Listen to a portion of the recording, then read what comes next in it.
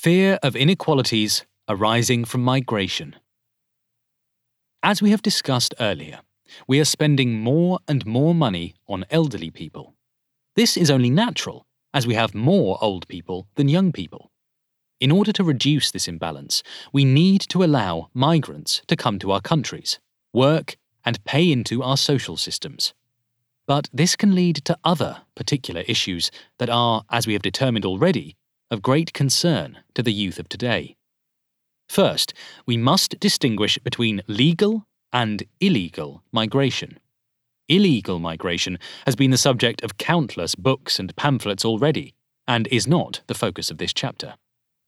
Suffice to say, the EU needs a strong border control force and a new system through which refugees can enter legally, without having to rely on dodgy private haulers and traffickers who profit from their misery. This system needs to predetermine where refugees are going to be sheltered, for what duration of time, and how they are going to get there, using a European refugee service. But let us talk about legal migration. The first challenge is how to enable legal migration and ensure that we get the right people to come to Europe. This is more difficult than one might assume, because we need both highly qualified people and people that will take on the low-skill jobs our own local population no longer wishes to do. This dichotomy in itself makes migrants very unequal even among themselves. That is one of the reasons why highly skilled migrants are often referred to as expats, short for expatriates. The term comes from British colonial times and used to refer to white people who went to live in and build up the British colonies on the backs of the indigenous population. That this term is now readily accepted, while the word migrant is negatively connotated, says a lot about the influence of far-right populists on our political discourse. The main impediment for highly skilled workers to come to EU countries remains to be bureaucratic prejudice. Most often, workers are faced with a language barrier, and local officials display little patience for people that don't speak their native tongue. Registration can be difficult and takes a long time. This is true for non-EU citizens as much as it is for EU citizens. To solve this issue, a refreshed EU blue card could be issued, but this would need to equate foreign workers with EU citizens, at least for the duration of their employment. At the same time, EU citizens must be treated equally with the national citizens of any EU member state. Only through equal treatment will the EU single market become more attractive for highly skilled workers from within and beyond the EU. Some EU countries are already doing this very well, and they are attracting more highly skilled migrants as a result. Denmark, for example, offers a lot of services, including company registrations, both online and in English. It takes less than 5 minutes to set up your company and new bank account from the comfort of your laptop. It is no wonder that 59% of their EU migrants are highly skilled and 32% are medium skilled. High wages are a strong incentive, but the ease with which one can settle and integrate in the country is just as important. Inequalities between the local population and migrants is one of the fundamental underlying issues of migration. Too often, we view integration as a process by which foreigners adapt to us. But that is not integration. It is assimilation. Integration requires reciprocity. In a small town in Belgium called Mechelen, the Liberal mayor Bart Somers has shown the world how to implement this. In Mechelen, you will find 128 different nationalities all living together in a small town. Yet the town is clean, beautiful, and thriving. Despite a huge Muslim population, not a single person from Mechelen was radicalized during the years in which the terrorist group Daesh attacked Europe. Bart Somers is regularly invited to consult with the UN and NATO, and was named World Mayor in 2016 in recognition of his integration efforts.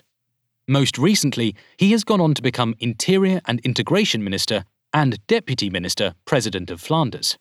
His secret? Treat everyone equally. You enforce the rule of law, You are tough on everyone, but fair. You invest just as much money into the poorer neighborhoods as you do in the richer, to show them you don't see them differently. Bart told me that Moroccans would choose to be sent to and buried in Morocco after death rather than Belgium, despite having lived in Belgium with their families all their lives. The reason was that Belgium had a law on how graves were supposed to be situated. Moroccans wanted to be buried facing Mecca. Bart changed this, and as a result, Moroccans, and Muslims in general, feel like they are truly part of the local community. Their heritage and culture are appreciated and not seen as an obstacle. Bart also initiated neighbourhood programs like Big Brother, which allows members of the community to organise themselves and look out for one another. Sports centres are connected with schools, and school places in mixed, multicultural schools are subsidised so that children learn from the best teachers in the most diverse environments. The results speak for themselves. Multiculturalism and integration can work, but they have to be done right. That is the liberal stance on migration and integration. Of course, if we are hostile towards migrants, they will not feel welcome and will isolate themselves, which will only reinforce our hostility and lead to radicalization. It is a vicious cycle and a slippery slope, one that populists are more than happy to exploit.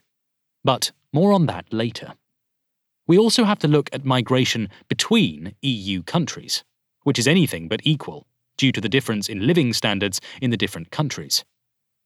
Accurity's EU migration map shows that some countries only receive high-level workers, while others receive more low-skill workers.